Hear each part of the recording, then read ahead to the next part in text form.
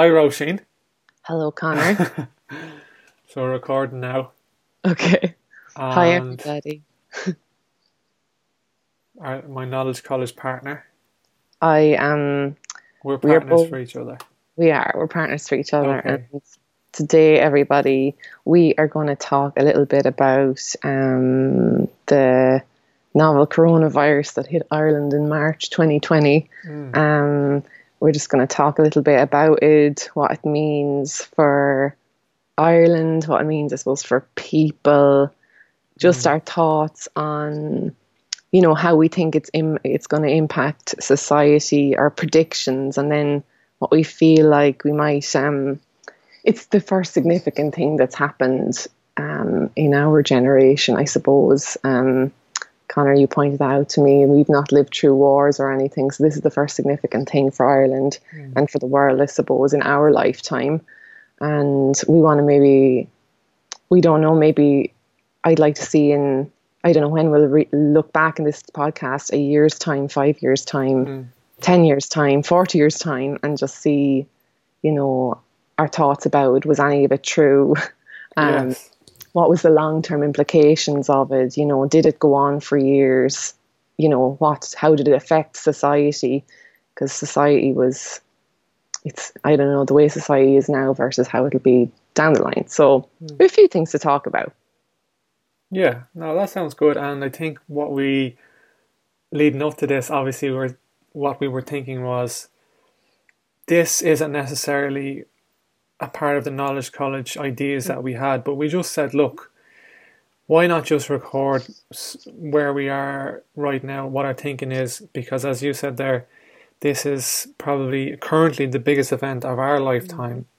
The other big event that I can think of really was obviously 9/11, but that obviously it affected us to some degree, but only Mm, minutely compared to a lot of other countries. And that's why we said, look, let's go ahead and talk about this, because even though it doesn't necessarily fit into knowledge college, it's something maybe will be useful in a year's time, or as you said, in 10 years' time, just to look back at mm, what we were thinking, or maybe someone in 50 years or 100 years, maybe this will add to the research of history. Who knows? But the thing is, as well, Roisin, the reason I mm, particularly wanted to talk today is because we're in a bit of a unique situation. Let's set some context first. So, as you mm, said, it's April 11th, 2020, and we're in Ireland, mm, as you said. And basically, the reason I wanted to really talk about this is because, more from your perspective, as someone who is number one, a healthcare worker. So you are mm. on what people are calling the front line. Frontline, You're a I know. frontline legend, hero. And Look, also I you don't want to have, brag, but I am. yeah. But another thing, another great perspective you have is that you've had the COVID-19 already, and you've been in Exactly. self-isolation for the Mm, past 2 weeks. yeah, and there's So different things. basically, Yeah. I think that I don't really have much to add to this. I just kind of want to hear what you have to say about those two big things. You're both on the front line, and you've actually been one of the first people to Yeah, in contract it. Ireland. I'm in the first 0.01% of Ireland to get the virus. Mm, Now, there we go. look at you.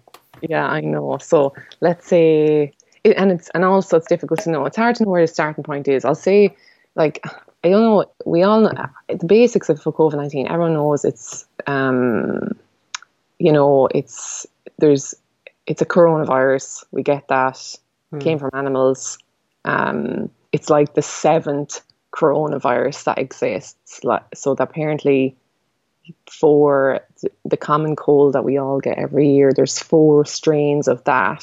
So there are four different coronaviruses, and you get reinfected with them. And then there was MERS and SARS, so that's grand. mm, And let's say all I know, Connor, is that I can't remember the exact date of when it hit Ireland, but I remember I work in the largest acute hospital, we'll say, in Ireland, mm, and there's 1,000 beds there, and there was no cases. My own trajectory is there was no cases. I think I remember reading in my work email, and it said on the 8th of March there was still no cases in my hospital. So the summary is I got I was officially diagnosed with coronavirus, or COVID-19, I should say, on the 31st of March. But previously had the another swab, which I'm convinced was a false negative now on the 17th of March. But the summary is, it's difficult. I don't know. I don't know what to say about my own experience. Here's what I feel like.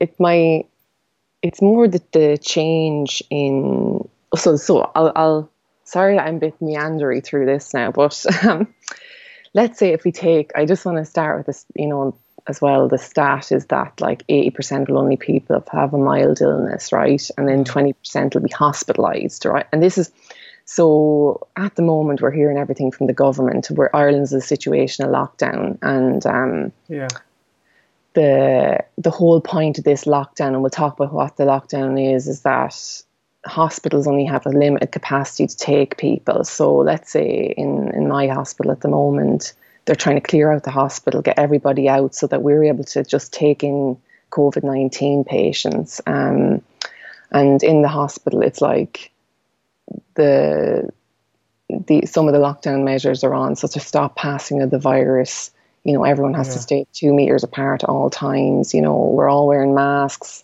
It's limit all contact with patients, limit all contact with colleagues. Everything's been sanitized like nuts. So there's a general very fearful energy in the place. There's very generally fearful energy everywhere, I feel like, since it started, because all you're thinking is, I'm 34, so I'm not, I wasn't in a category where I was worried about getting a severe illness, but I suppose you're freaked out. Are you going to pass it on to people? And they say this is like these stats. I'm just pulling out the general stats. Disclaimer that before you go into the stats there, as I was listening, I just was imagining someone listening to this in whatever, let's just say 100 years, just for argument's sake. And the picture you're painting there sounds so bleak and apocalyptic, I would say. But from my perspective, it's extremely mild. So from that, and I do think we should 100% we should talk about it. It's like this, Connor. A few of the points I feel like I want to talk about is like the whole significance of our time, and I have two things: significance of our time and the insignificance to our time. Yeah, so exactly. Well, I want you to talk about that, but you've kind of said your perspective that you said there, I think, would be the general perspective of what's going on. For me, looking out and being in the world, it's very mild. In terms of lockdown, what that word means is a lot of businesses have ceased trading and a lot of people are being told to stay at home. And whenever the only essential businesses are open, such as obviously things like supermarkets, the shops, the pharmacies, and the only measures really that are in place there is this idea of social distancing, where they have it marked out where you're not supposed to be beside someone within 2 meters. Apart from that, Roisin, there's not really much else. Well, you're not. This is the whole thing. Only essential workers are supposed to travel. So you're like only technically the only people that are supposed to be not working from home are, as you said, supermarkets, shops, and hospital workers / nursing workers, or any healthcare worker is supposed to not.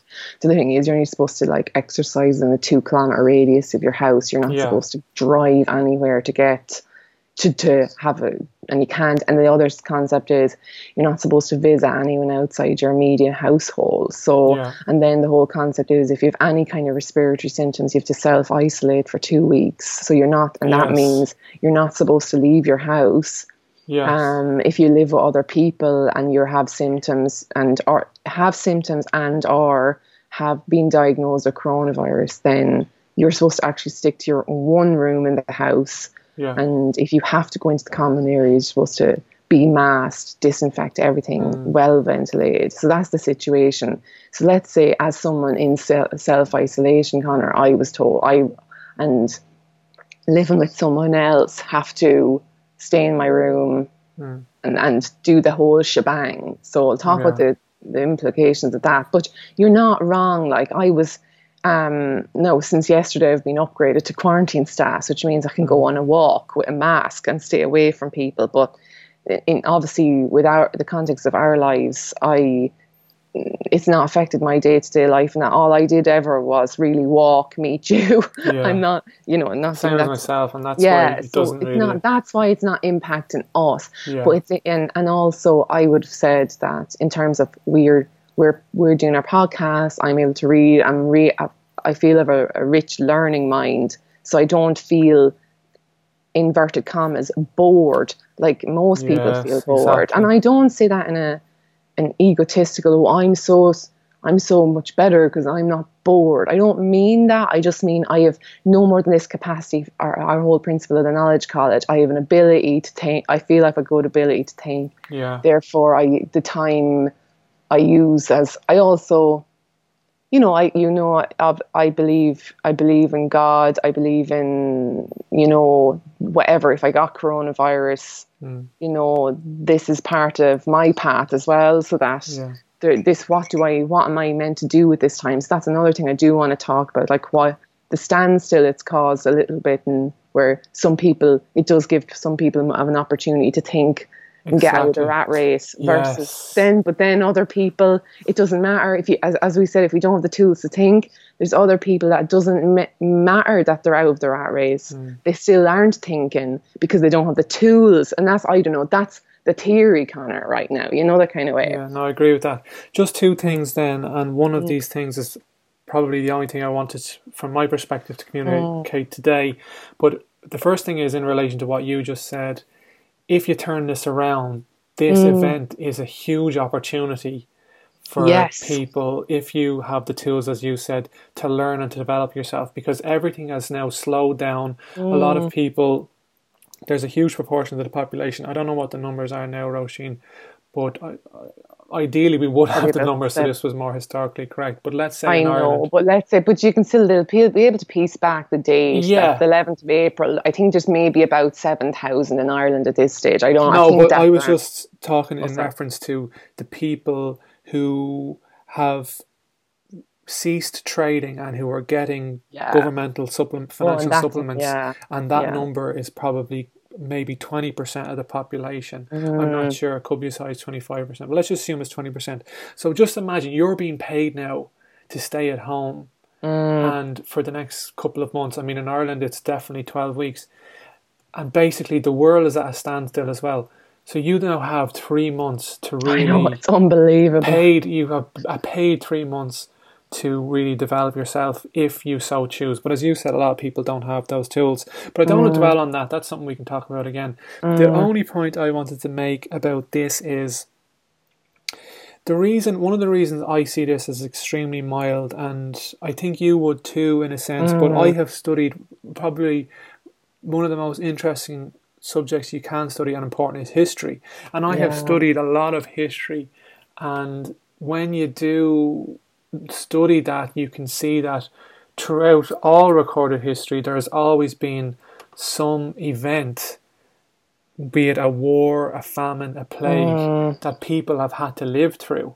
And the age that you and I live in, Roisin, especially in Ireland, is that we have had a couple of generations now where people have become a little bit complacent because they haven't had any major event in their lives. If you go back through Irish history, we have always been under siege and under attack by another nation. So war and conflict was always a large part of our history, even in the last many centuries.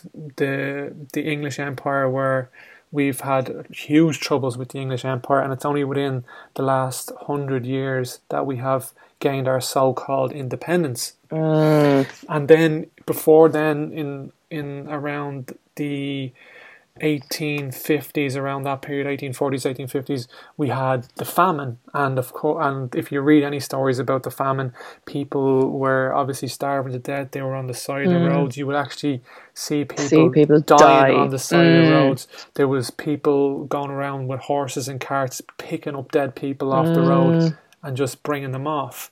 And there was a lot of, in a normal human life, you'll see some type of tragedy, some type of death. And it just becomes normal then. And it's not that I've seen any of that. It's just that I've researched, and because I'm so interested in history, when you read through history, you realize that something always happens. And now this is the only thing that has happened in our lifetime. And to me, when we compare it to history, it's extremely mild because there's no one dying on the streets. No. The actual death rates of the COVID-19 is extremely low. The measures that people have to take in terms of social distancing and staying at home and non-essential businesses closing down, and this idea of lockdown, it's extremely mild in comparison to history. But the thing is, a lot of people in our current culture have not studied history, have become complacent because over the last, as I said, couple of generations, nothing significant has happened. So to them, this is apocalyptic. To them, this is the biggest event. To them, this is crazy. And to them, a lot of people are in fear. And when you're in fear, you don't have an opportunity. Your thinking part of your brain isn't working. Exactly. So anyway, that's basically the only point I wanted to make.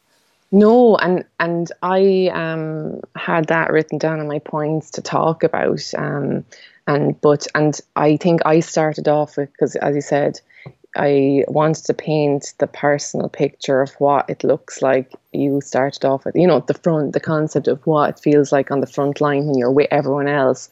It's not necessarily how I feel about the impact of the virus, but it's how what the general feel of, I don't want to say like the majority of people, but I think I'm just trying to paint them what the majority of people feel like, because of course, Connor, we're like, everything that the majority of people feel is what's put out on, RT News right now, and the way the information is fed to people is it's not saying this is grand, even though we know, as you said, you made the great point of, as you said, history. So then when you put everything in perspective, it's like, what the hell, this is not a big deal. Yeah. But no one knows history, and then they're all they know. And we always say, you showed me the Truman Show, and the way your man, Ed Harris, the actor Ed Harris, I don't know what his name is, character, he's the director of the guy in the Truman Show, and he's like, people present the reality of the world that's presented to them. Isn't it something like that? People accept the reality. Yeah. Of the world that's presented to them. So the point is, the world that's presented to everybody right now is via RT News, and everyone is the national broadcaster. Yeah. Yes, and everyone. Yes, I keep forgetting to put this context in. That is why you are so important, because I will just blab on. No, you don't. It's brilliant. You have to keep me structured. But the summary is that, as you said, yes, no, but or like currently, I don't know what it'll be like, as I said, Connor, in 40 years. But the way every people are on, their newspapers come up on their phone, they get alerts, Instagram alerts, all of this kind of stuff. And it just gives you all we're fed is, here's the death. This is how many new cases. This is how many new deaths. Yeah. And then, they hit home with like, it's funny, Connor, because I have a few perspectives. I have the perspective of, I'm linked in with you. So obviously I haven't studied history like you at all. So I'm, dependent on you in terms of teaching me those things. Yeah, but you have done a bit. Don't sell yourself too short. You've done a fair amount. I have done a bit. Okay, but yes, actually, I don't know why. Compared to the average person, well, we shouldn't compare. I know, we don't know. That's what I would say. I would say you would know. I should put myself in perspective. No, compared to the average person, I know, I would feel I would know a lot. I feel I don't know as much as you, God knows. But well, just in history now, earlier, we'll say, than me, and longer than me. Yeah. But sorry, my point is that it's this. I feel I'm in this kind of triad. I'm in the healthcare sector, so I can see what's actually going on a frontline basis. So here's what makes me not frightened: the people that I suppose, Connor, I see a lot of death, and when you see, because I'm in that cohort that I see a lot of death. Of course, I do. Like I'm. Roisin, can I just stop you there? Because you brought up a brilliant point that I hadn't thought about. Yeah. That would be a great framework to speak within. Yeah. And maybe we should have talked about this before, but look, let's just No. keep going. If we talk about this in terms of perspectives, I think that's Mm, really great. And I yes. And we're outlined, always trying to encourage perspective taking. Yeah. yeah, that's brilliant. So let's start framing that. And you Yeah. said previously you wanted to share your perspective now, and these are perspectives. So what I've done is I have outlined my perspective. I've Mm, outlined a mm. a perspective that I have Sorry. through. Well, that's not the. Of course, that is not the historical perspective. It's my interpretation. So that's wrapped up in my perspective. But yeah, I try to do it as well in terms of historical knowledge. But again, it's through my own lens. And another Mm, perspective I just wanted to include here before we get to other perspectives is the perspective of the government. If I was a government right now, mm. I would be doing exactly What they're what the doing. Irish government is doing in putting out this quote unquote propaganda to put people into fear so that they do follow these regulations. Because as far as I understand it, Roisin, the main thing, the sound bites that we're getting from Mm, the government and that's out there in many countries is this idea of flattening the curve of the mm, uptake of this disease and the spread of it. And the idea behind that is our healthcare systems are not equipped to deal with a huge influx of exactly. people with Mm, COVID-19. Now, when we come out of this, we may look back and say, well, it was very mild. We would have had the capability to deal with that. But because it's a new yeah. virus, We don't know. the agencies don't know if we have the capacity, how fatal it is, what pressures it's going to put on the healthcare system. And because the healthcare system is so fragile, they have Mm, to think worst case scenario. And that's basically what they're doing. And I think with the current knowledge that I have, that is a good perspective to have, even though it is causing tremendous economic strain. People are in fear. We don't know if these measures are necessary. mm, If I was in government, I would probably take the same measures. And the only way you can get people to comply, or not the only mm. way, but one of the main ways is to put them in fear. And a Yeah. way to do that is to constantly repeat these messages. I mean, Hitler was, we'll have to take a look at some of the things that he says, but apparently he said, if you tell a lie over and over and over again, then people will begin to see it as the truth because it's Yeah. just the sound bites, it's in the media, it's what is people everyone is talking about. And I'll just conclude this by saying, from the governmental perspective of not knowing the extent to how this virus can affect our healthcare system, Mm, which is probably the most important system behind the economic system, or it's maybe on par, but it's really up there. It does make sense from that perspective of what they're doing in terms of this idea of yes. flattening the curve, Yeah. putting people into fear so that they stay at home, which stops the spread Mm, of the virus. That is just the basic. Say it's kind of like taking it, as I said, from a worst. Let's just prevent the worst case scenario, and we'll go from there. yeah. And also then, if we're going on that government perspective, I have to forgive the way they deliver the news because, let's say, even in terms of the concept of flattening the curve, is that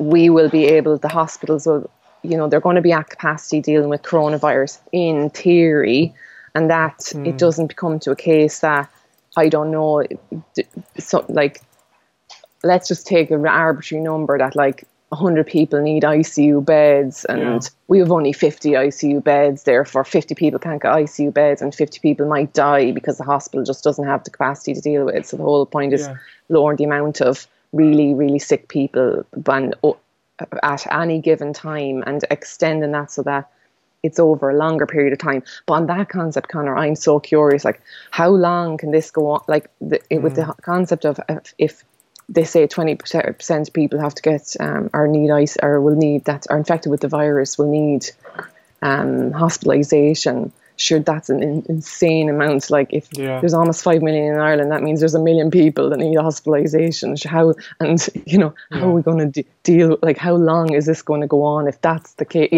So, and then the other thing is the way they feed the information is like, mm, trying not to fear. It's like people can only there's really interest. I don't know where to start here, because Connor, you might tell me, because there's really interesting concepts of, why feed people this tiny bit of information? Why are they, even on a, does it stop them if they only give them 2-week periods of, you have to stay in quote unquote lockdown for another 2 weeks? Does that mean people don't lose their minds? I don't, just, well, what would happen if they said you're in lockdown for 6 months? Because to me, the stats of if the projected numbers are correct, sure, how would we not be in lockdown, honestly, for years? Do you get what I'm saying? It makes no sense in terms of this flatten the curve. Will be a hospital capacity for honestly, I can't see how it wouldn't be a couple of years. Do you know what I'm saying? Okay. Well, I don't actually. It'd be great if you could explain that. I think what we have talked out here is this idea of talking about this in terms of perspectives. And I have given my perspective. I've given my perspective on what a government reasons behind what they would do. And then now I want to bring it over to you, Roisin. I've written down some perspectives we can look at this from. We can look at it from the perspective of a healthcare worker. Yes. You can do that, which is great. We can look at it from the perspective of the general public, which I think you have a great a great grasp on. We can look at it from the perspective of someone who's had the actual virus. That's it. I agree. And that's a big one, because I want to talk about like how when you're actually sick from it, there's more, you have huge frustrations with actually, how is this, even the fact that you're so isolated, how is this going to help a human to be well? Like on just a basic tribal, like lack of air, lack of sun, anyway, immune. Well, do you want to start there then? Yeah. With your experience of having. Here's what, okay, so, yes, the way the sickness goes, like I'm in what you call the mild variation, in that I have not required hospitalization. Just in terms of symptoms, I've had fevers, mainly extreme fatigue, fevers, loss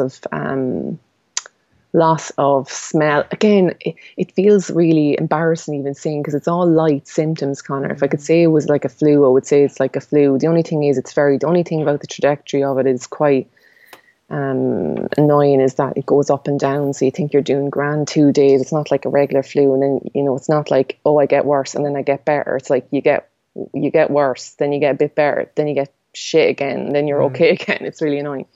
But from my perspective, then when you're home thinking about the concept of everybody that's in social isolation, and then you're away from your family, you're not supposed to go near anyone, and you're on an immune system perspective, which this is where the tricky thing is. The concentration is all on, we need to be getting, the talk is all, if only we all had a vaccine and all of this lark. And to me, it's like your immune system is the controller of whether you will have bad symptoms or you'll recover fine, like every other bloody virus you get. It depends on how your immune system, and the whole concept is the only people at risk are the people that are more at risk are the ones who have, are immunocompromised, which means their immune system doesn't react to an invader the right way. Sometimes if you have an overreactive immune system, because you're constantly in general, our bodies, there's so many tangents, but our bodies aren't getting what they need. We're eating inflammatory foods, we're having an inflammatory lifestyle, our body's in a lot of stress, therefore our immune systems can become dysregulated, and then your immune system can end up not just attacking a virus, but it can attack your own tissue. And this is the whole point of coronavirus, that you can end up attacking your own tissue because your immune system, let's say at the start, was dysregulated. So the summary is, from an immune system perspective, Connor, there is nothing that's helpful about being in isolation, as far as in this, you're not outside in air, you're not inside, you're not getting any vitamin, as they say, vitamin D. Now, we don't, again, vitamins might mean, but you're not getting basic human needs. You don't get touch, you don't get hugs, which is all basic human needs. You can't see your friends, you can't see your family. On a basic threat level to your system, you it feels it's so horrendous, you Yeah. know. Even I've had even on terms of healing from the virus, I curiously have had temp spikes. One day I had a very stressful phone call where I felt like I was in trouble with my friend. I had to spike a temp that evening. Another day I didn't have a good day with you, spiked a temp that evening. My point is, on the immune system perspective, like, it is shit to be in isolation. I don't know how this is going to help people. You know, it's, Yeah. yeah. And so that's my perspective on that. In general, yeah. And then it makes you reflect on, it's not like any of the information the government is saying, be well. Why don't they cut out all the shit foods? You know, like, you know, why don't they encourage what humans need to be well for have immune health? You know, no, that's not communicated. You know, you're thinking that's the biggest thing you can help in this situation to combat it. And Yeah. there's no word about that. So does that make, I don't know if Yeah.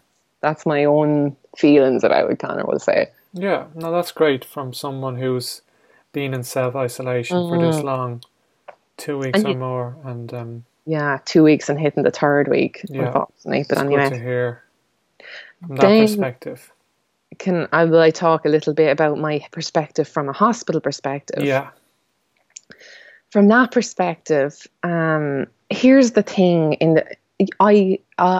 It's so funny because, let's say, when coronavirus hit, I actually was out with now query tonsillitis, and I'm now, as I said, I've said at the start of this podcast that I don't know, was I a false negative, and that technically I would have had a coronavirus back then. I don't know, but the summary is, I was more frightened. You know, I was at that time, I got hit with the fear monger and the propaganda stuff, and I was, you know, more frightened about coronavirus. But funnily, when I went back into the hospital environment when I started work again, you know, you get back into, you know, who actually dies, who Yeah. are, again, and then it's hitting the face. You're like, oh no, the actual people that die are the older people that have 10 comorbidities, i.e. they already have respiratory issues, they already have heart disease, they already had a stroke, they already were in ICU for 3 weeks and their immune systems are destroyed. They're the ones that are dying. And you hear this arbitrary information that, oh, one 30-year-old died. And you're like, well, who was this 30-year-old? Do you know that kind of, with Yes. no illnesses? And I kind of am like, because from the evidence in my area, that's not, you know, and so there's that kind of, right, which makes me not frightened. The second thing is, I'm in death all the time. People die in hospitals all the time. Death is a part of life. It brings up this constant thing of, I feel people are now people are not let die, Connor. Like, I see constantly, you know, there's people that, let's say, you know, I'm a speech therapist. So, you know, in an acute hospital, that means I look at people with swallowing disorders, and that comes from, I would say, honestly, 90%. I know, once in 90, so 70% of my caseload are people with some sort of respiratory issue. And if there is a respiratory issue, and let's say food and drink starts going down the wrong way, they have to do something that's called aspiration. The summary is, if statistically, if you start aspirating, you know, your morbidity, you're just, the chances of you living another 1.5 to 5 years go down significantly, and you're going to die. You know, you're going to die anyway. So there's the concept of, and I see people, no one lets people die anymore. It's like they extend, and I've all these ideas about, they're extending death, are they extending life? As in, I know, and you said that, and we know that's the phrase, you know, we're padding, what is it, years to our life, but not life to our years. Yes. So to me, there's this real resistance to death already. And it's not saying, I'm not saying I'm on pro people dying, you know, it's not that, but at the same time, death was a part. Again, if you look at the historical, I know I'm overlapping here on my own, the kind of historical perspective on it, but death is a part of life. People die. Yeah. Oh, you know, vulnerable people die. That's what happens. Yeah. You know. And then just getting into other healthcare workers, Roisin, Mm, other people in hospitals that you're working with, mm. what are they saying and thinking about what's going on? Your workmates, etc.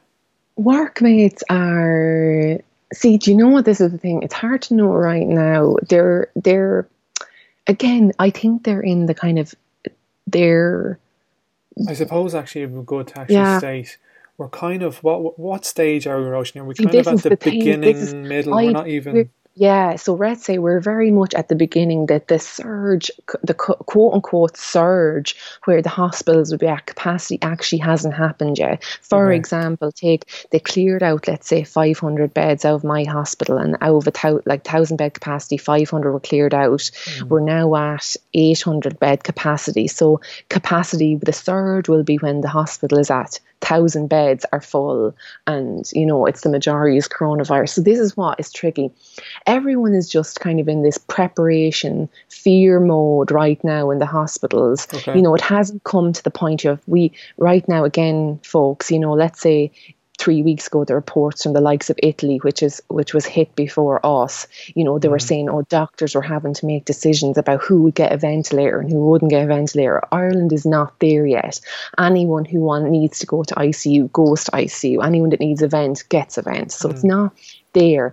The question is the staff. It's like the whole hospital system's all over the shop, though, and that, like, its staff are dropping like flies in terms of getting the virus. Now, mild, versions of Yeah. the virus, but it's But in it's regards to that, you just have to go into isolation for 2 weeks and then you go back to work. exactly, you go back to work. You have to be 14 days from the start of symptoms plus 5 days symptom free, and then you're allowed to go back to work. So those Mm. two criteria have to happen.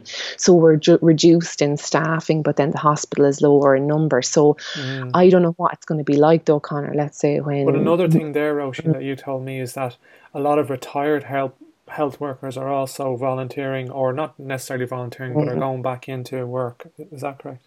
That they're supposed to be going back into work, but at the same time, I haven't seen on the front Oh, line okay. many yet, and at the same time, I It's don't think just that makes any more sense, because, propaganda. yeah, again, this is it, the front line, and I'm like, what do you mean go back into work? It makes no sense that you'd send the vulnerable retired crowd back into Yeah, work. that's a good point, It's actually. Yeah. ridiculous, you know. That's a good point. So that's, it's just trying to control, you know, the virus. So, Connor, and then there's the Yeah. whole fear over PPE, so personal protective equipment, that we won't have enough, and all this kind of stuff is going on. Okay. Like, but so I would say early days of the virus, maybe we'll have to do an update of if the quote unquote shit hits the fan and it is in the surge, will they be making decisions over events, or will it never come to that? Yeah. You know what I'm saying? I don't, it's just, and no one, as I said, in our hospital has been young and died. It's a miracle. It's like this, Connor, if the medical, it's what I'm trying to say is the people who might die now with coronavirus, 30, like if you take 30 years ago, they would have died anyway from the illness they already had, because Yeah. medical stuff has come on Yeah. so far, that 30 years ago they would have died anyway. Do you get what Yeah. I'm So the saying? virus So is basically the straw that broke the camel's back, really. exactly.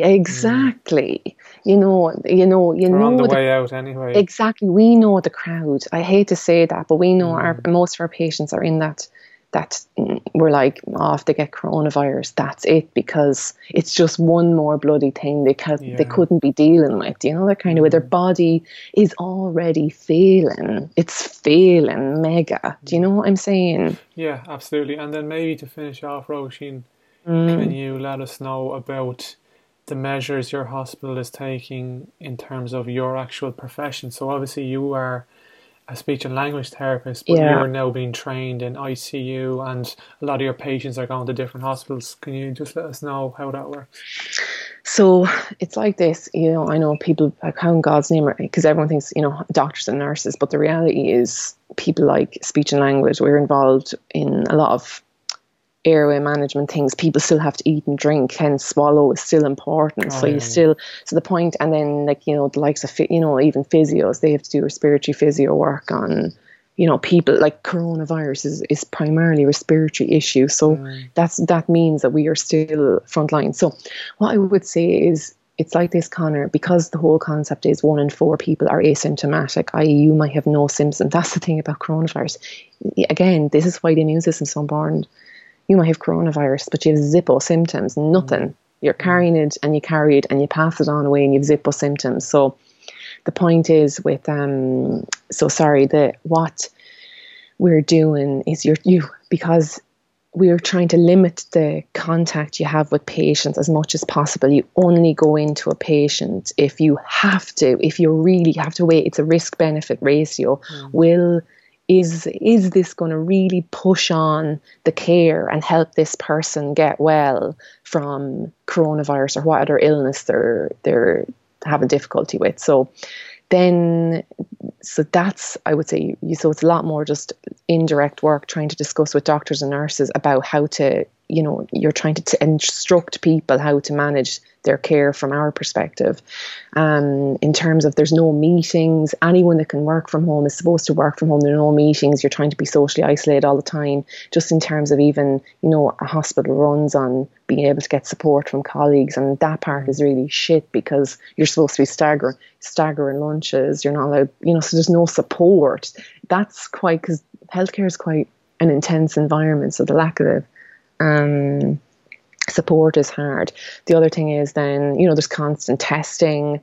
Anyone who has symptoms of coronavirus, you have to, it's all the personal protective equipment, that's extensive. You have to put that on for every, basically anyone that's suspected of coronavirus or not, there's shortages on that.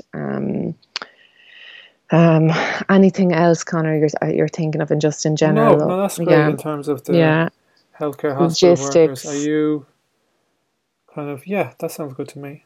Yeah, I'm trying to think, is there anything else? No, other than everyone having to go out in self-isolation if you've got symptoms, which is constant, the whole contact tracing. Maybe one thing, Roisin, that I still am not clear on is what your work, like what is the general, you mentioned the healthcare workers are a bit in fear, are they, or is everyone apprehensive? What's the general kind of mood of the healthcare workers? Are they freaking out? No, I actually no, because I don't know whether it's because we constantly, do you know what? Here's the reality. If to say anything, Connor, do you know what impacts us the most is the actual, we work as a little mini tribe. Hospitals work like mini tribes, as tribes.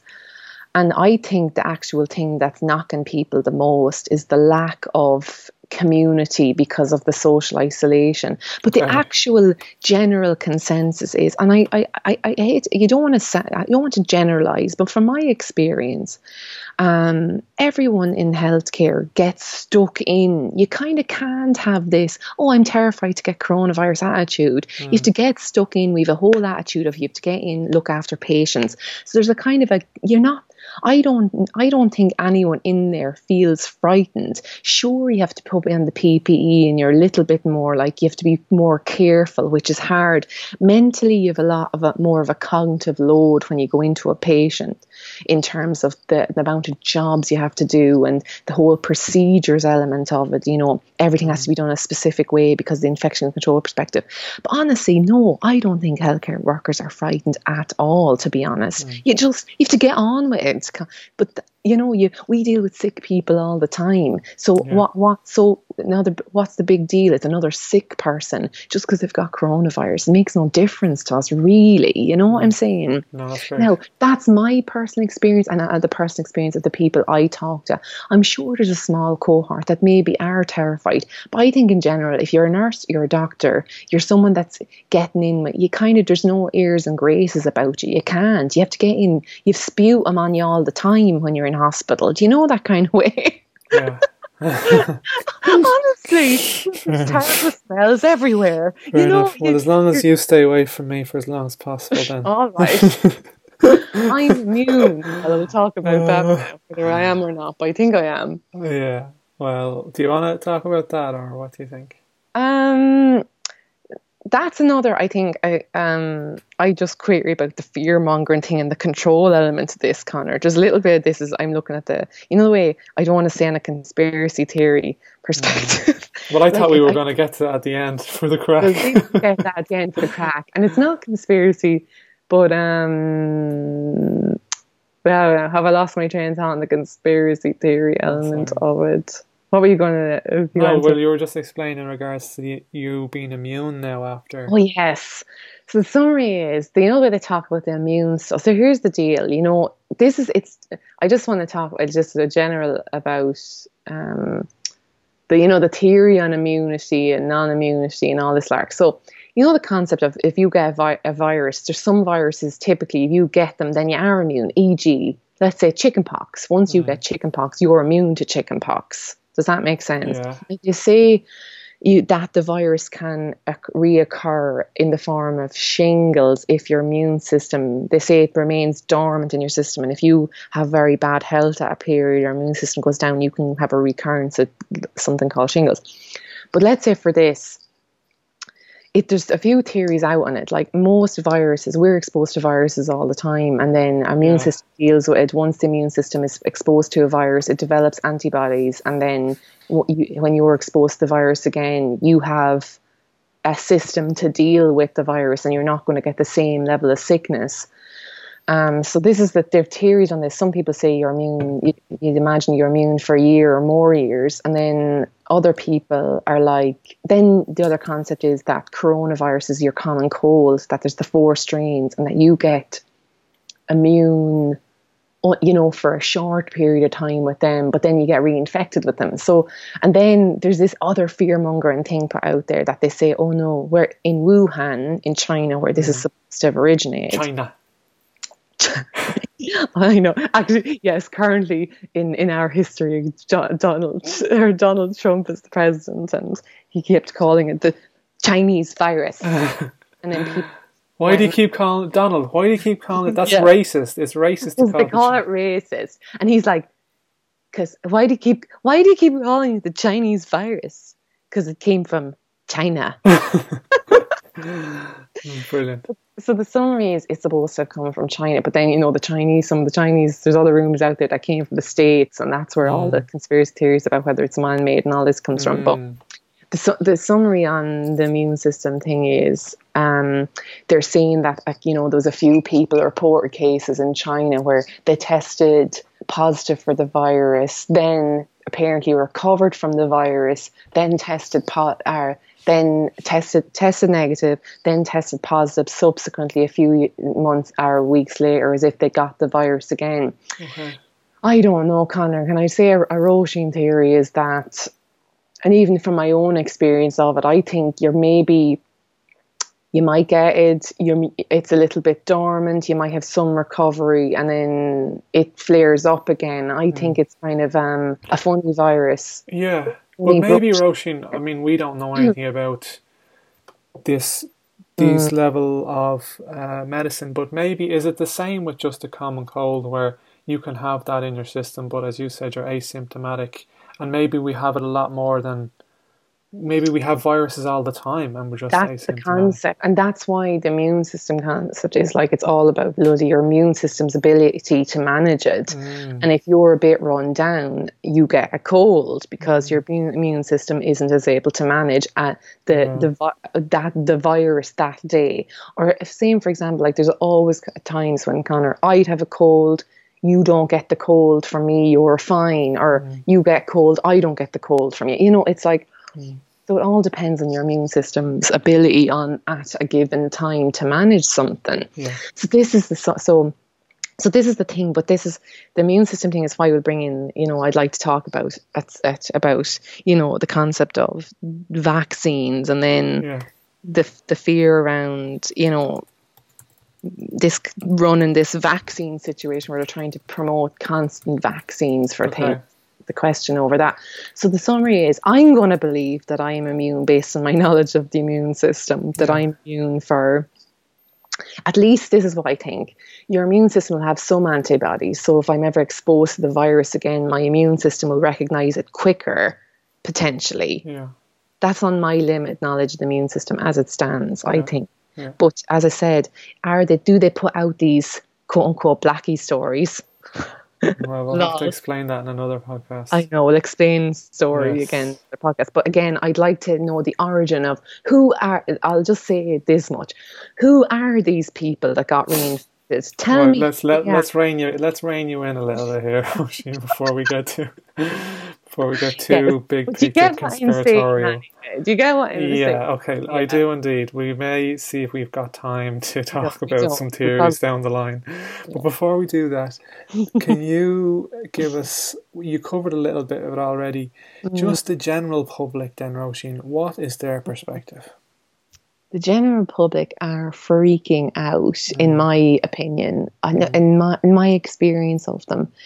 And I know that because them as well, when you it's like this, Connor. Everyone is going around, like, for examples, the general public don't know much, and they're going around with masks, they're going out with gloves, even though mm, if you don't know how to use them properly, they're actually more risky in terms of virus control. Anyway, that's an aside. All they are is like, oh my God, this is how many deaths. They're all looking at their updates constantly. This is how many deaths are happening today. okay. They're, do you know the way at the moment, so children aren't allowed to play together. They're just like really freaked out about when are they going to see their parents again, when can their children, it's a real load on parents and families because they can't go outside the door at the moment. Everyone really hangs on everything the government say, so they don't know. It's like they don't put two. Now obviously I'm in a unique position because I work in healthcare, so nobody seems to put, it's interesting, people don't seem to put two and two together about the length that, if the based on what the government are saying about flattening the curve and us keeping hospitals at capacity, how in God's name, so the government gives you we'll have to stay in lockdown for 2 more weeks, and then everyone goes, let's just get through this 2 weeks, and I'm like, how is it going to be 2 weeks based on the numbers now? But everyone else seems to hold on. It's interesting, people seem to hold on to the hope. They're like, maybe in the 2 weeks it's possible that we will be released, so I think people need to go on these 2 week blocks, because anything longer is too overwhelming. And I'd be curious to, as a social experiment, you would be curious to see if they said, well, actually, you're going to be in lockdown for a year, what would happen? Do you know what I mean? But in general, I don't think everyone is like, it's funny what they say. They're like, this is unbelievable, isn't it? As you said about how I described it at the start, which was more about the public perspective. This is apocalyptic. It is the worst thing that's ever happened. And the concept that they can't visit their parents is mad to people. The concept that they can't freely go wherever they want is like the most terrible thing that they've ever experienced in their life. The fear that they can't pay a mortgage, for a few months is the worst thing that's ever happened to them in their life. Do you know the fear that you can't go to the shop every 10 minutes? Yeah.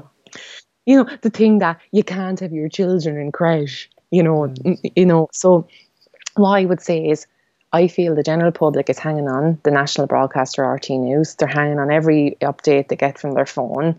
They're very frightened. They're living in a dream world, Roisin. Yes. Or at least they were. Sorry, they were. They were absolutely, oh my God, the concept of how disconnected they were to that things could happen differently to going to work, doing 9 to 5 job. The concept that you have a child and you won't be able to put it in full-time childcare, that you'd actually have to mind your own child at home constantly. Yeah, and you know what too, we've talked about this, I know I'm interrupting, but I don't know if you'd call this a cynical viewpoint, but let me just express it anyway. No, you have to wrap No, I want you to keep going. It's just my cynical, pessimistic viewpoint on people's current mindset is that from another perspective, it would be better if things got worse and worse and more people died, because it might wake people up a little bit to think about something that's not about everything revolving around their own reality and existence and lives of what they're experiencing today. People have no perspective on just general history, just general life outside themselves, and sometimes you need a good catastrophic event to shake you up a little bit. I know, Connor, and as you said, it's not as they said. Like, there's there's a meme going around, as in, I don't know how the description of a meme is, but people look up meme. Anyway, the summary is a meme going around. We're our ancestors. They say this stuff, but again, as you said, it's sound bites. So they really registered that our ancestors had to die, for their country, and we're just being asked to stay at home and watch Netflix. Yeah.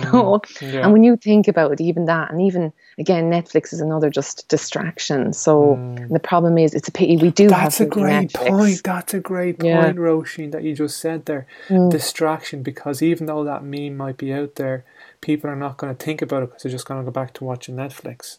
Exactly. Whereas if like the grid, whereas let's say there was no electricity and people had no distractions, and exactly, then Connor, they'd have to think about it. Exactly.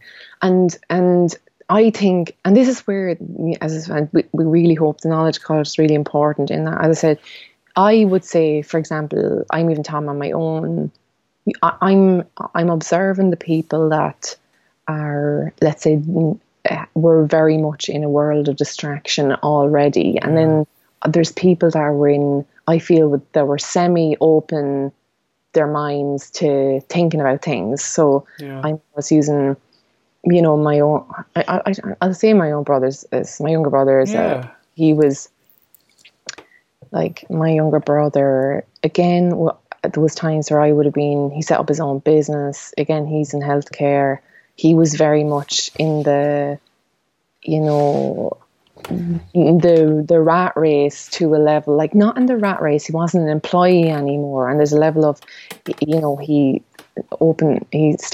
self-employed, was working for himself, which gave him, I suppose, you think, is a little bit more out of the rat race, and that you can control your own timetable a little bit more. But then as with being self-employed comes all the pressures of, oh, I need to earn more money, I need to build a business, I need to earn the money. So, and obviously the proving yourself concept that comes into, I have to prove that I can do this, and then you get totally wrapped up in the proving you can do this and proving you can make more money. So I was a little bit worried, but I would have still said that he was in that rat race. I was worried about, would he have time to step back and think about,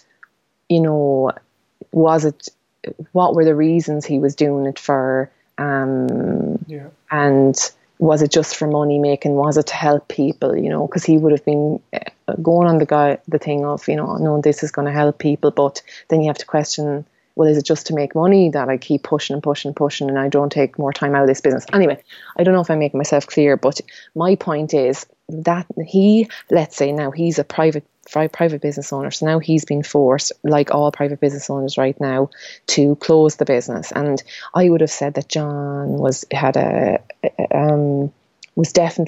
capacity to think, but maybe didn't have, was in the early stages of thinking about things, maybe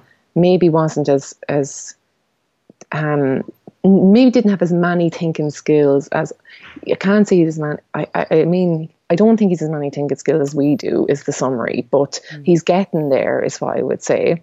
And I feel then now he's coming to me with because he's been forced to have this break. He's like, now, and he's in a more rural setting, which I also do think helps, and he has to be outdoors more just by the nature of, he's on my parents' farm, and he's, I suppose, more connected with just general nature and different things.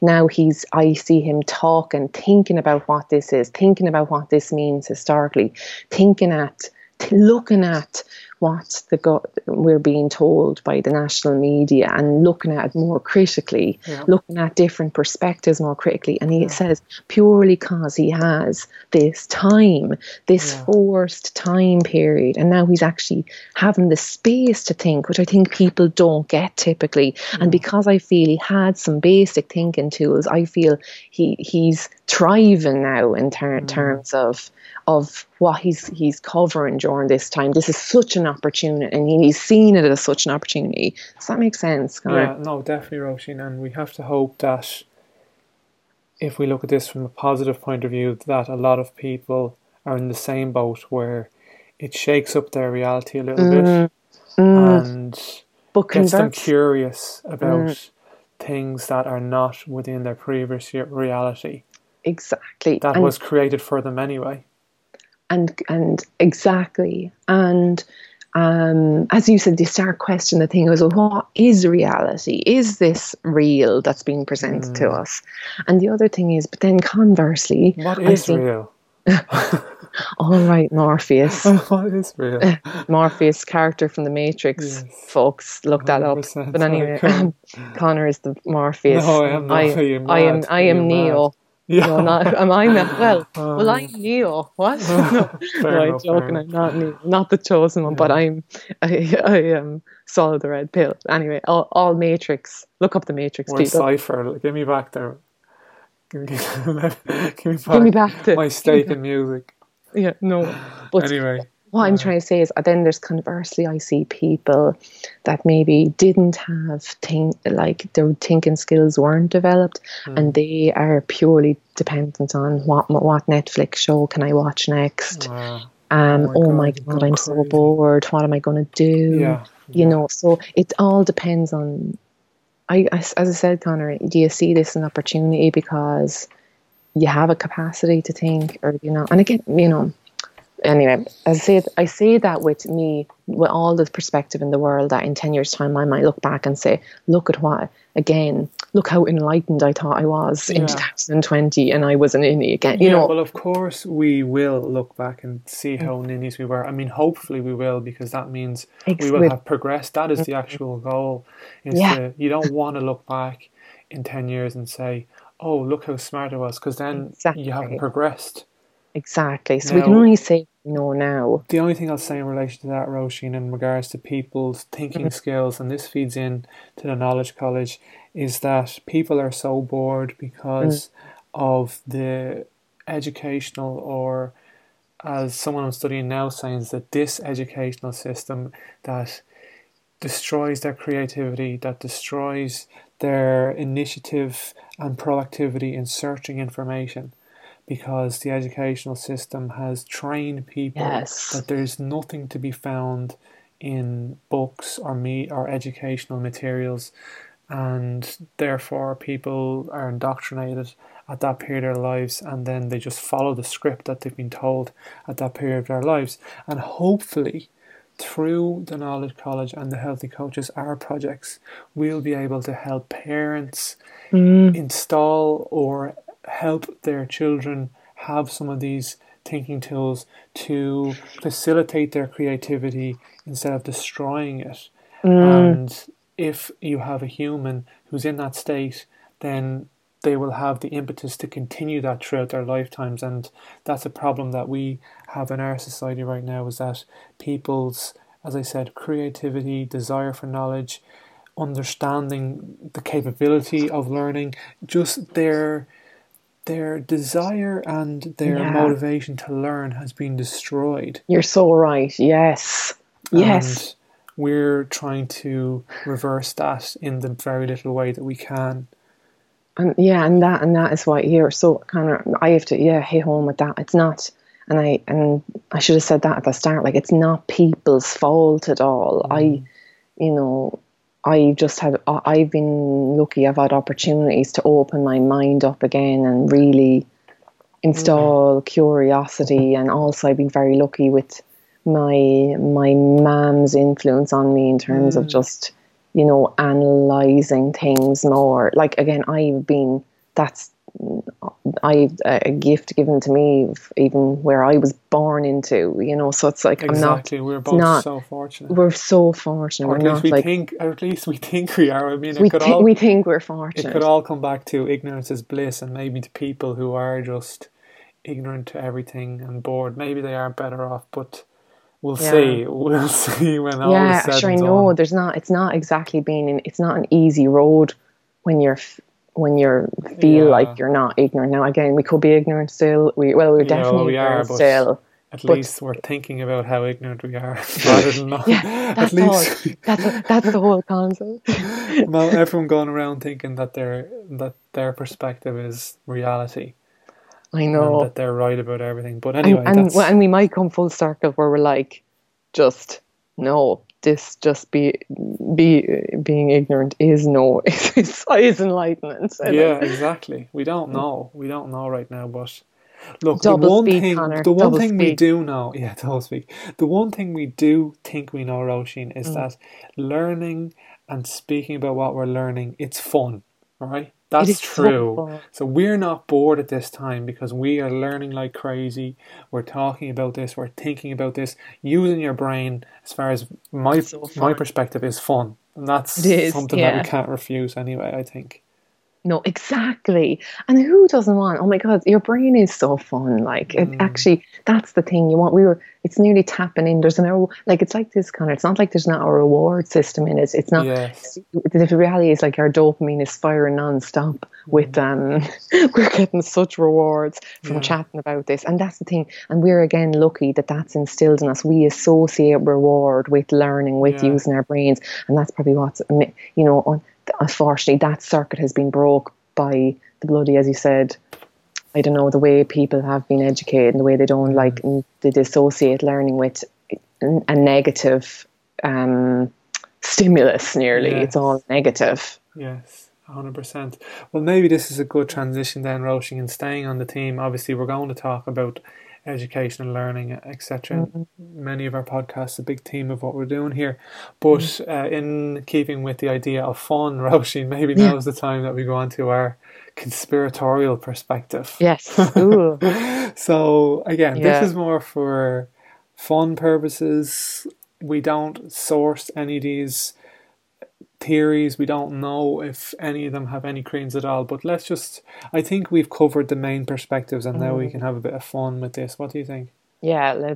Yes. Okay, And go yeah. ahead, go ahead. No, all I was saying was like, I've quoted stats and I haven't sourced my origin of the stats in different things, but I Mm, think at the same time, if people looked um, back at this time, they know the day of the podcast, so they can look back at our yeah, source they'll know the material. stats exactly. Yeah, Yes, 100%. go ahead. We'll have a bit of fun, We'll have a Connor. bit of fun. So I'll I've been offer. having fun already, though. I know, I know. But I Uh, think that we were trying to be a bit more serious in the yeah, sense of trying to give a not go bit more conspiratorial. information. Yeah. Yeah, a little bit more general information that would be accepted in the Mm. mainstream. And now we're going to do the opposite. So I'll offer up one or two things, Roisin, and Ooh, then you can go from there. So like, one conspiracy, and this is something that you and I have talked a fair amount while this has mhm, been going on, and it actually came up again. I'm actually going back through some of the content that really helped me open up my mind to different perspectives, and I want to present these in the Knowledge College just to let people know about them and let people know mhm, to be aware of them and that they might be worth checking out. And the one that I'm going over right now, Roisin, is Zeitgeist by a filmmaker, Peter Joseph. And in the first Zeitgeist movie was created in 2007, mm, and at the end of that, he has a soundbite by a guy, Aaron Rousseau is his name. He was also a filmmaker and a social commentator. He actually ran for some governmental position and he actually did quite well. Anyway, he has a soundbite of Aaron Rousseau talking about his relationship with Nicholas Rockefeller. So one of the Rockefellers, one of wow. these proposed elitist families who allegedly have are in the group of people who, well, you can't say control the world, but basically there's a lot of conspiratorial ideas around certain families, and the Rockefellers are one name that come up.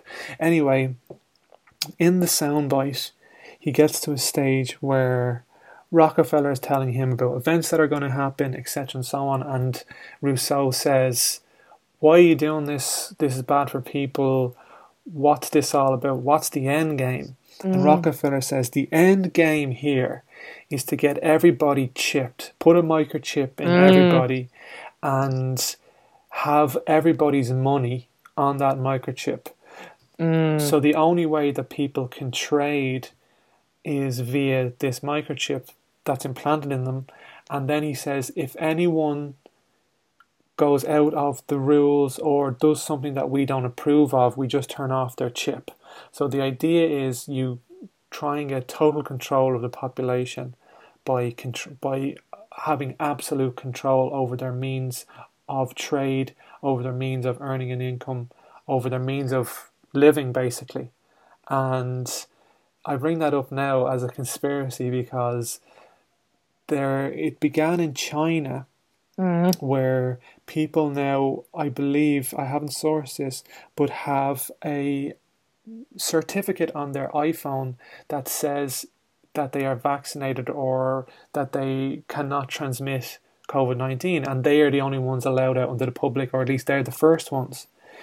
And this is that now, what they have in their iPhones? I didn't realize that. I think so. Now, I haven't researched it, but then apparently Bill Gates, who's a interesting figure who comes out with some interesting theories and topics, and it's not clear on his intentions. He has now come out and said that what everyone should have is, I think what he has said, and I should have sourced this before, but look, I didn't. It doesn't really matter. It's all conspiratorial.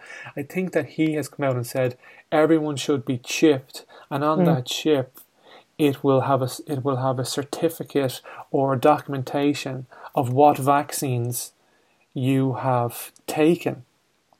Now, here's the thing. Let's tie all this together. You and I have often said that one of the strategies that the so-called elites do, according to these conspiracy theorists, is that they create the conditions that they want the public to take on. So, for example, let's say you go back to the Nicholas Rockefeller idea and you want the public to insert a chip into them to have all their money on that chip. It would be unlikely that the public would accept that.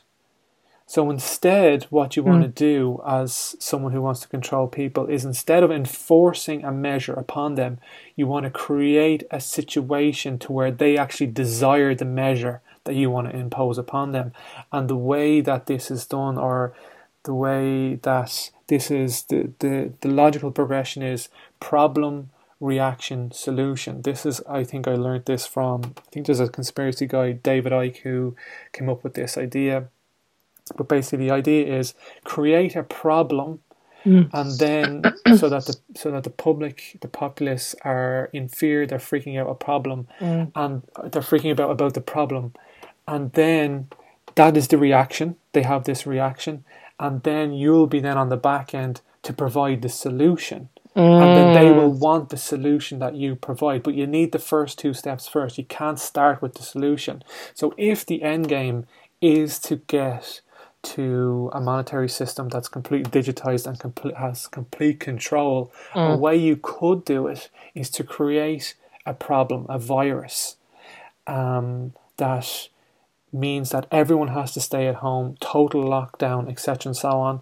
Then you have the reaction to that, which is outrage. So let's say the government comes out and says everyone has to stay in for a year. There's going to be an extreme negative reaction to that, because people are not going to want to do that.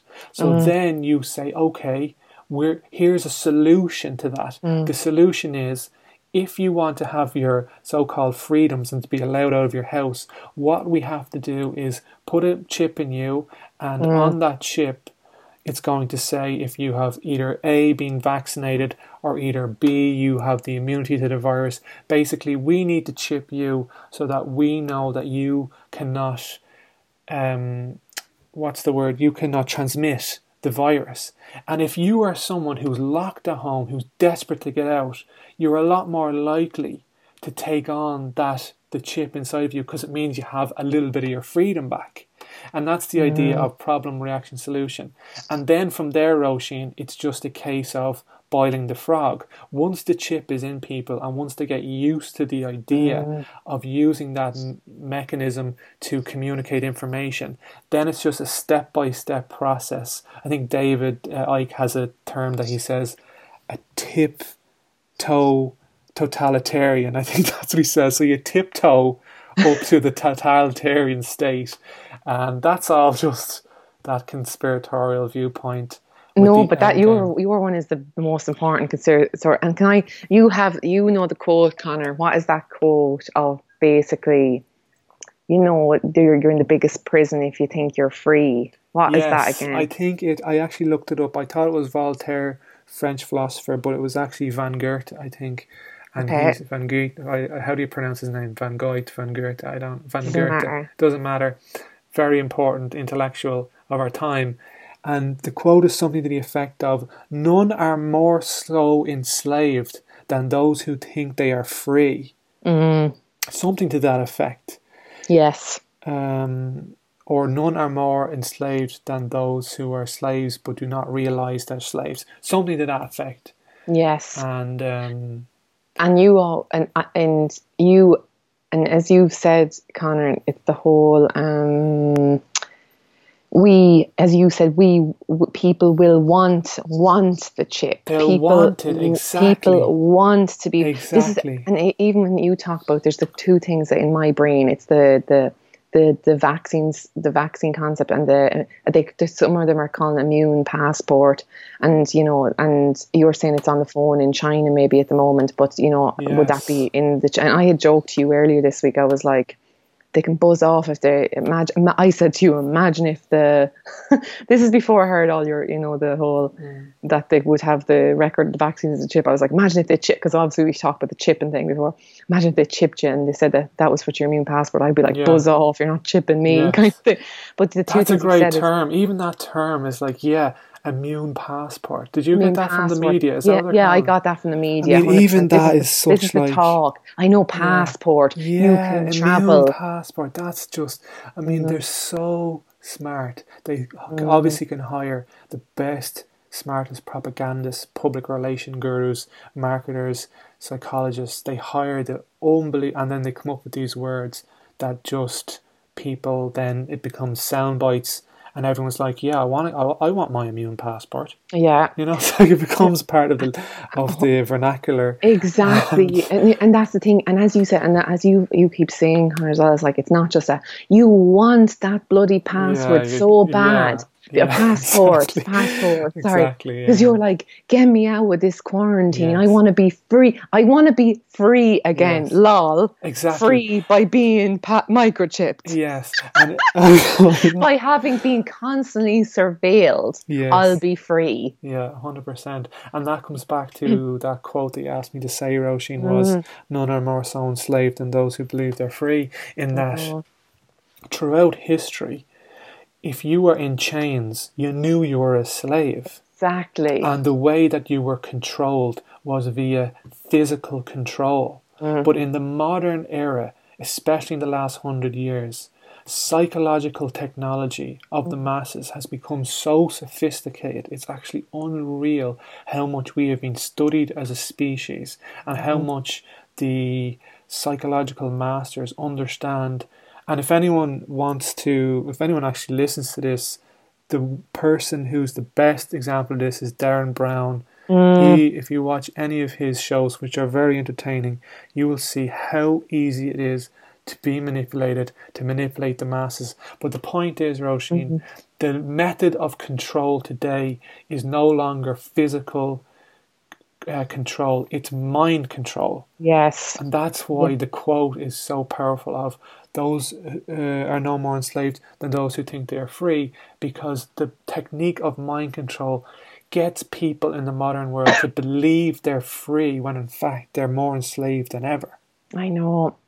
And it's Connor, it's scary. And we'll talk about other days about that, just in general, the Mm, feeling of the being enslaved and the 9 to 5 jobs and the mortgages and all that. But on this note as well, so I'll keep going on the COVID-19 concept of you were talking about the whole money being digitalized, etc. yeah. Now, when you think about the perfect storm for Corona, like in the whole cashless society, Mm, there's it's complete. Everyone, you're upset, and they also say Corona is the start of the pandemics, that we need to start hunkering down so for the this fact is that the this is the message this that's is the coming out. rhetoric, absolutely. And So what you said earlier, this is the thing too. All of these messages are the same across every media across the entire world. Who creates this message? Where is it coming from? Yeah. That's what How you would have to ask. That's it, and that's it. How do you know this is the first, and why? Exactly. And Wow, and that's and, so and, and, interesting. and sorry, how? And actually, is there like this is the first of many? Again, how this is the 100? I don't know. This is what are you talking about? This is the first. I How about know. all of the other diseases that have been in the history of the planet, been there? Where Yeah, they've been like this is the first, and now we have to all hunker down because yeah. and as you said, Connor, this is the first. I.e. the message is get ready. Mm, We'll have to go into quarantine of some kind for the rest of our lives, and yes, let's amazing. let's prepare for this. Now we'll have to move from cash because let's get used to the fact that we all know money is dirty, but now we're all Mm, like, wash your hands, wash your hands, wash your hands. Don't touch your face, don't touch your eyes, don't touch your mouth. And then the thoughts of handling cash is oh in my your God, you're so mind the right. most revolting thing you could do, which makes, and now you're like, you're cleaning your car and you're thinking, fuck, I Yes, need to, sorry for cursing, you need to clean. The point is, you do not want to be handling physical money now. You feel, yes. but it's not even just you don't want to take, Connor. I remember this is a few weeks ago.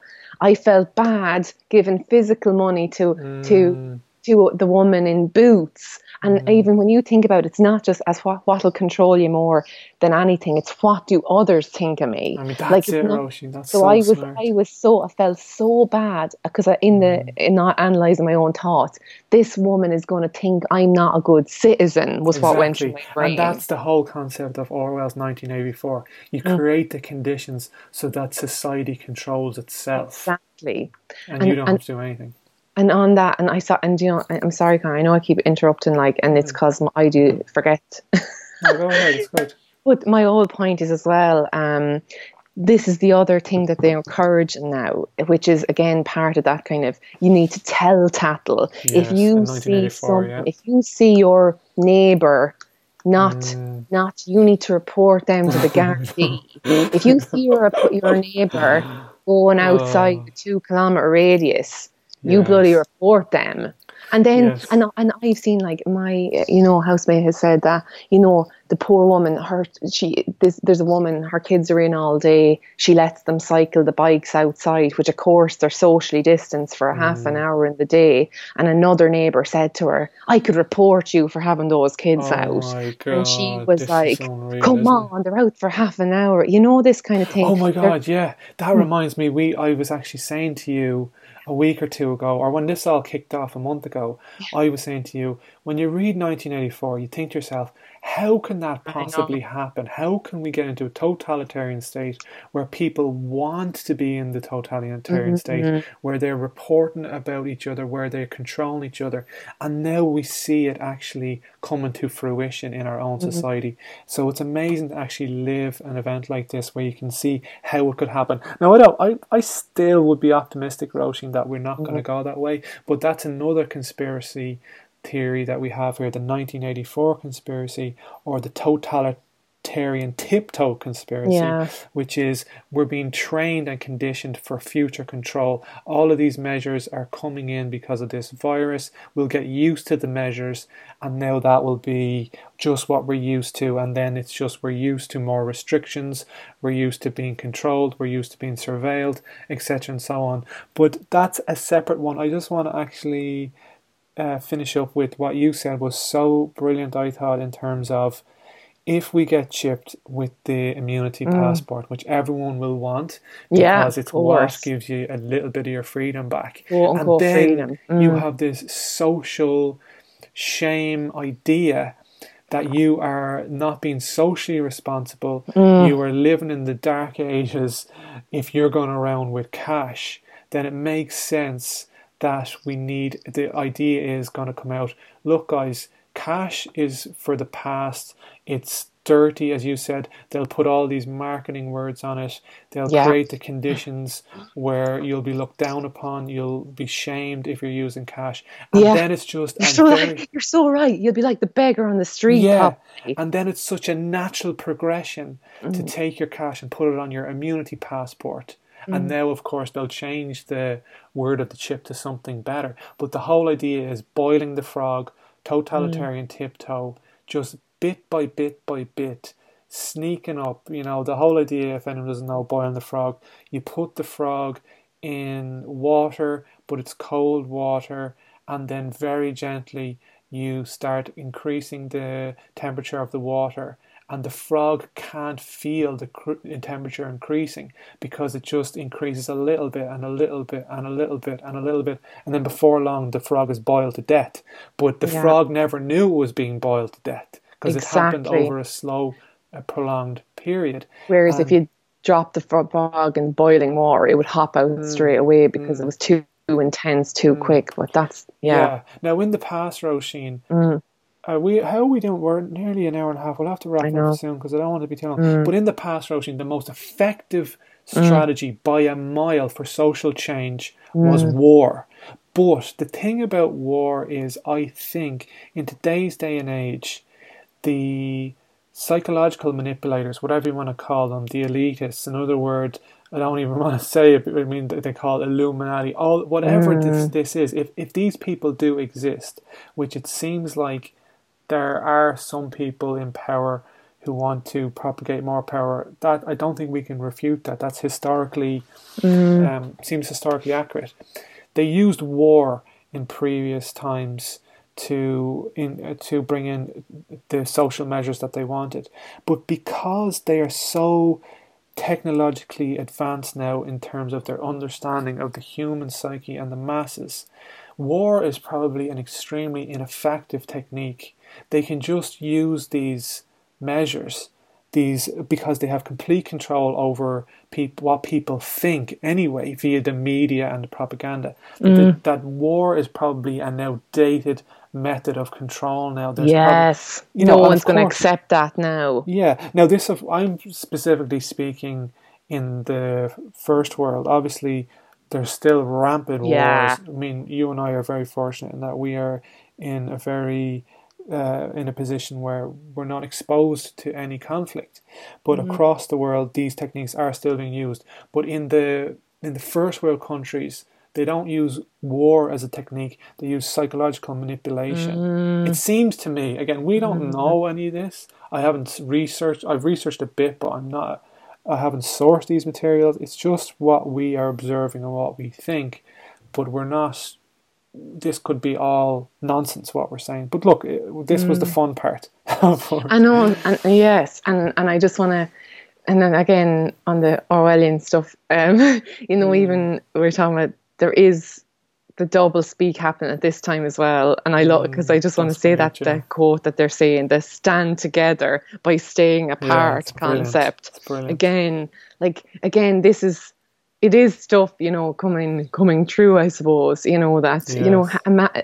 like, and you look at that, and that makes sense, but no sense. Yeah, I know. Sense in the what they're feeding us right now, but no Yes. sense. Yes. And then even kind of like the fact that on a basic human level that we are supposed to be together as humans to survive. Yeah. The Yeah. concept of what this says, it really makes you isolated and Yeah. more on an in that kind of an individualism frame of Yeah. mind of everyone else is the enemy. I have to look after myself. It's not Yeah. anyway.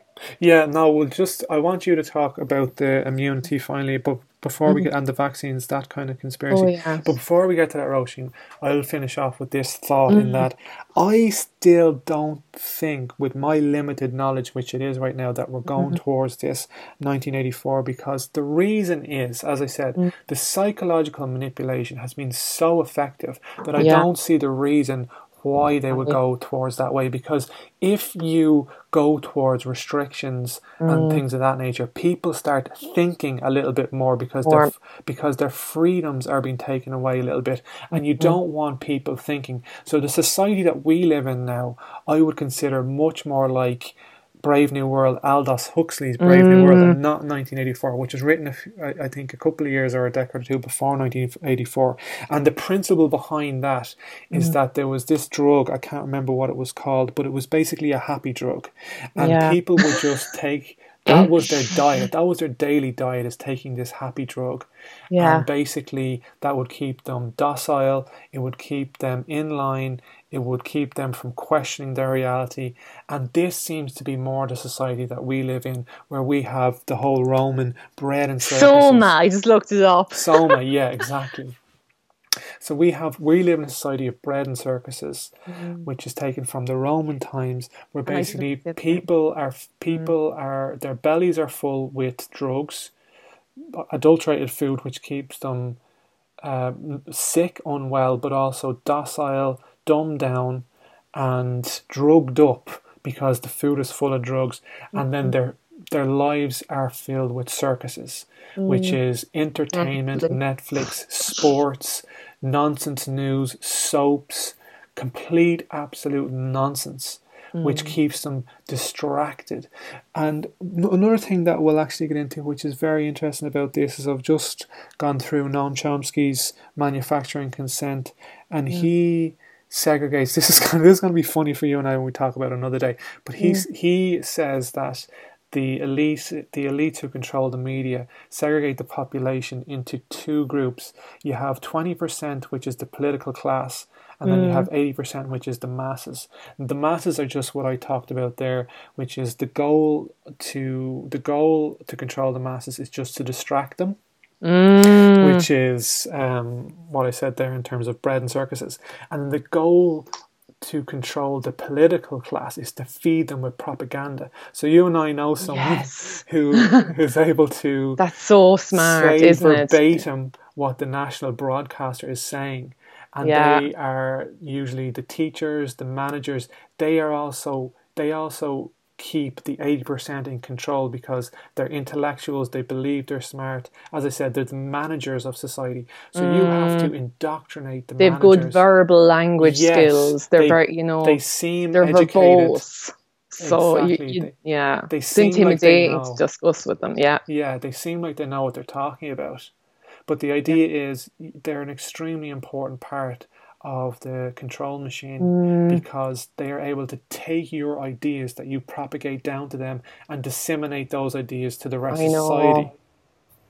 So that's interesting. Again, these are all perspectives. But it reminds me, Conor, we always say this, it's like a ball of wool. Like give them something to distract themselves. Like giving there's two different groups of cats, and one group of cats, one ball of wool is Netflix, and the other group of cats that are the more intellectuals are the ball of wool is, as you said, national broadcaster political dilemmas, but they're all just distracting balls of wool for cats to play with. They're all circuses, and that's the other thing I was just curious about your opinion on, the way, is it considered, or maybe this isn't it, the way the whole concept is the people are being given 300 currently in Ireland now.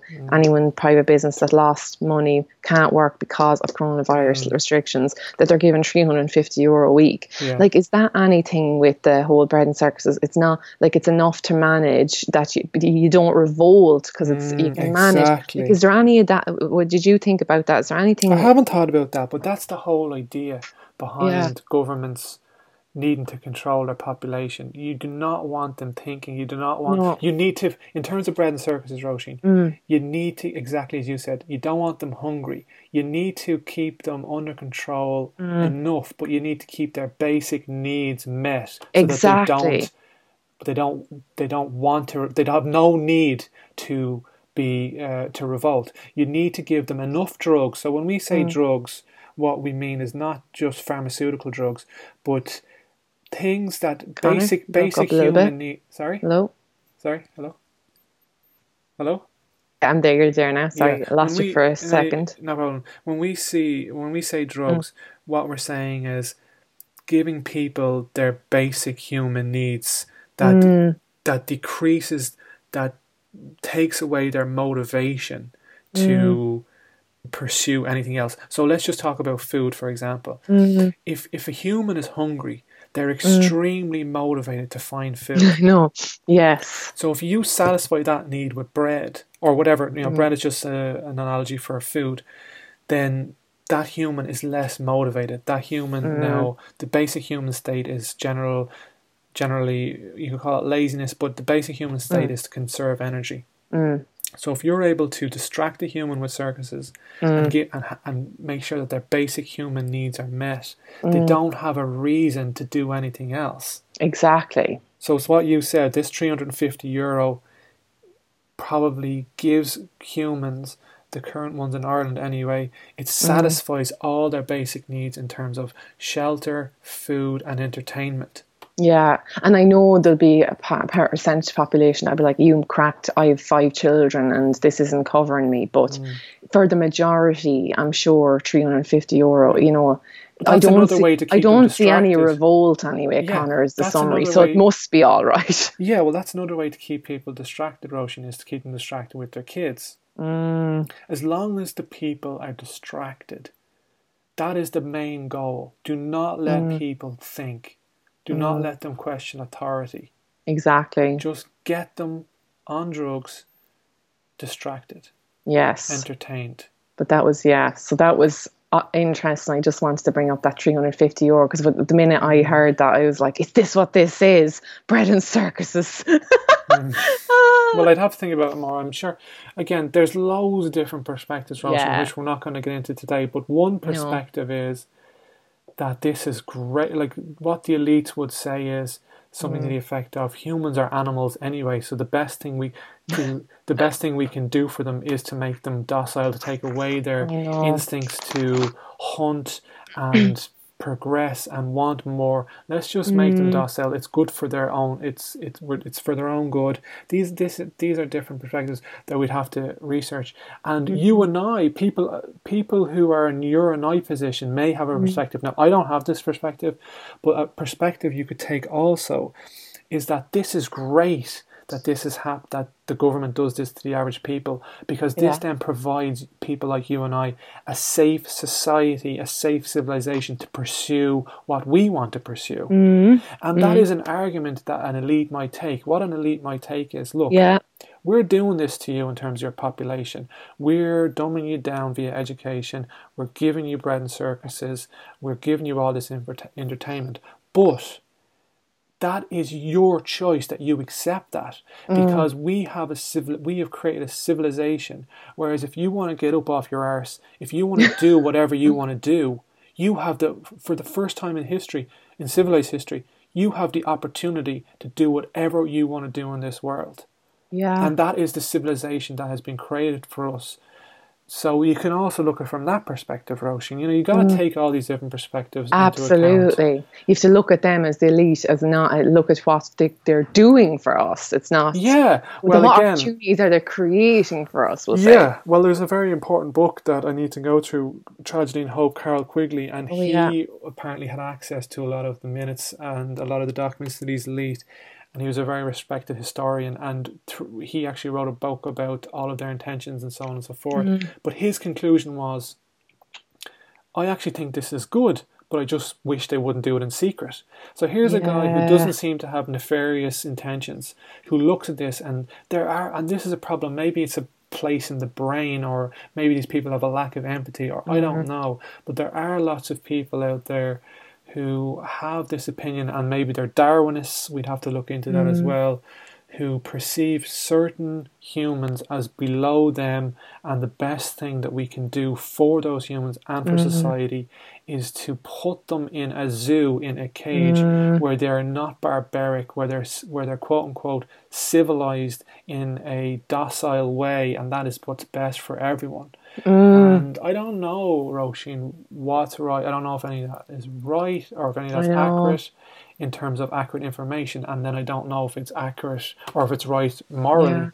To me, it doesn't seem right, but look, we can... It's hard. And then isn't it funny, and this is where, can I just say, on the opinion of my older brother, remember he had said to me he was listening to the Texans talk about coronavirus, and like some, right-wing conservative Texans, and they were just like, let the people die, and if the older people die from coronavirus, let's all just be free, and look, there will be some losses, but what the hell, whoever vulnerable dies. And my brother commented, oh my God, imagine what would be like if it just shows you what could happen if we weren't civilized. So it's so funny, you're after saying, is it moral to civilize us, and he's on the thing of imagine how immoral it would be to be uncivilized. I know, exactly. And it's very hard to know right now, from my perspective, because I do have a limited knowledge base of history, of one. Okay, I know we're going on, but one place we have to study is anthropology. Look at what native people do in their native environment, and what humans do without the influence of civilization and propaganda, and a system of money which makes people get into different behaviours that are perhaps not good for them or society. Roisin, we better finish up here. Do you want to just say your conspiracy? No, I'll the only other theory I have, or not as a theory, but the only other thing or theory that is out there is just, no, it's the concept of, again, no, I just heard another person, I don't know how to pronounce his surname, but my brother again, and he sent me something else about this Dr. Shiva. I don't know his surname. It's Ayyadurai, and he's a scientist and he's a PhD in biological engineering. And his concept is just, again, and I just think it, but I think I'm repeating some stuff, Connor. It's like ultimately it just comes into the same of vaccinating everybody. That the whole concept is that, big pharma, big ag, they they control everything, and it's about, and that they're talking about moving away from drugs which can't get approved because they've got negative side effects, and moving towards this concept that everyone needs to be vaccinated for everyone, and that we're constantly freaking out if we don't have vaccines. And number one, vaccines, it's the whole idea they can't be sued for them. And now I don't know how accurate that is, but again, I think that's all I just wanted to say. And there now, the way there was the crowd that were very anti-vaxxers, and now even people that I would have known that would be against actively vaccinating their kids. Corona is so smart because now they're just so afraid of death that this is overpowering even the people that would have been strong anti-vaxxers. They're. Corona is so frightening, and just again, Connor, it flies against my whole, what are in any of these vaccines. And again, this is the whole thing, we're asking for them, so not really, it's not a new point. We're going to beg to be vaccinated. We're going to beg to be vaccinated. It's unbelievable. No, it's not unbelievable, but that's actually, we are begging to be vaccinated, and it's just wild now. That's all I had. Still, that's my last thing to say. Well, it'll be so interesting now to see how that goes. Look back on this and listen back in 50 years when we're 84 years old. Exactly. Hashtag 34 yesterday. Hashtag, it was my birthday yesterday. And I was in self-isolation. Shout out to Roisin's solo birthday party. Yeah, honest to God. Alright, cool. I think we did a good job there covering everything. You happy enough with that? I am. It was a great discussion on coronavirus. Right, cool. Let's see what happens. Well, we'll wrap it up there, and thanks for anyone who listened, hopefully. It was a little bit fun anyway. Fun / yes, a little historical moment for recording. Yeah, a little bit of history. We're crying history. A little bit of history, exactly. All right, cool. Well, let's leave it there then. We'll go on to our next topic. Thanks, everyone. Thanks, Connor. Thanks, everyone. Thanks, Roisin. Okay. Bye now. Chat to you soon. Bye. Bye.